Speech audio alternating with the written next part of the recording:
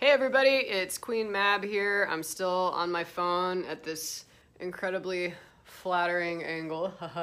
And I am going to talk to you today about memorization of a solo show.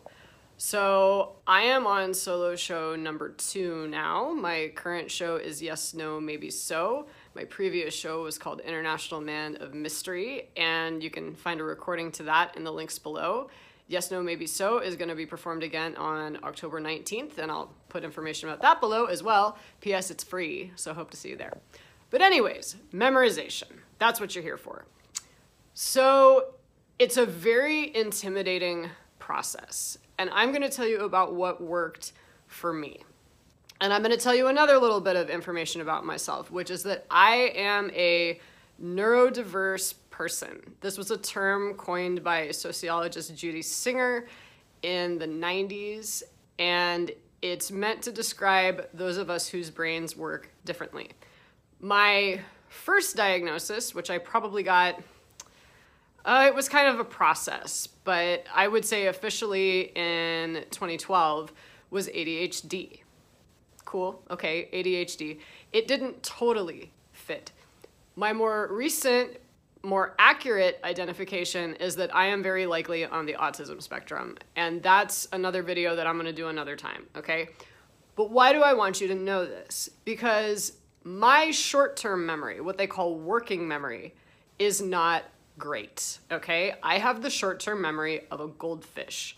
This is why, if things are not attached to me, so like, for example, my keys or my glasses or anything like that, I will lose it. Period. End of sentence. This is why I am so into fanny packs, okay? But what does this have to do with memorizing lines? Well, I am definitely not that person who can like go through and memorize a chunk and have it stick for good. It takes me 2 or 3 times before I really get it into my long-term memory. And my long-term memory is outstanding. I will remember that awkward story that you told me about when you were in the 4th grade and you peed on the floor forever and ever and ever and ever. But I won't remember where I parked my car, okay?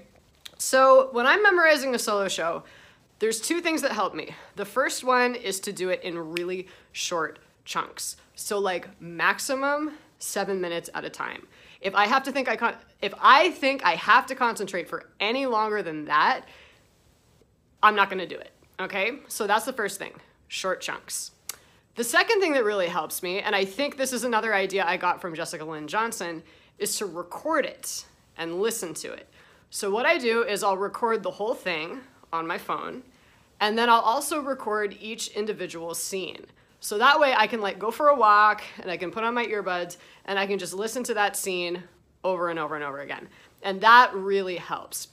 I started doing that after I had done the show the first time, so I can't tell you if that's helpful for like the first pass at memorization, but for maintenance, that's been really, really helpful for me. So these are the techniques that I'm gonna use as I am working on rememorizing the parts that I'm cutting, and I will keep everybody up to date on how that's going. And in the meantime, if you're a solo artist or an actor or performer of any sort, I'd love to hear about what kinds of things work for you when you're memorizing, especially if you are a neurodivergent person like me.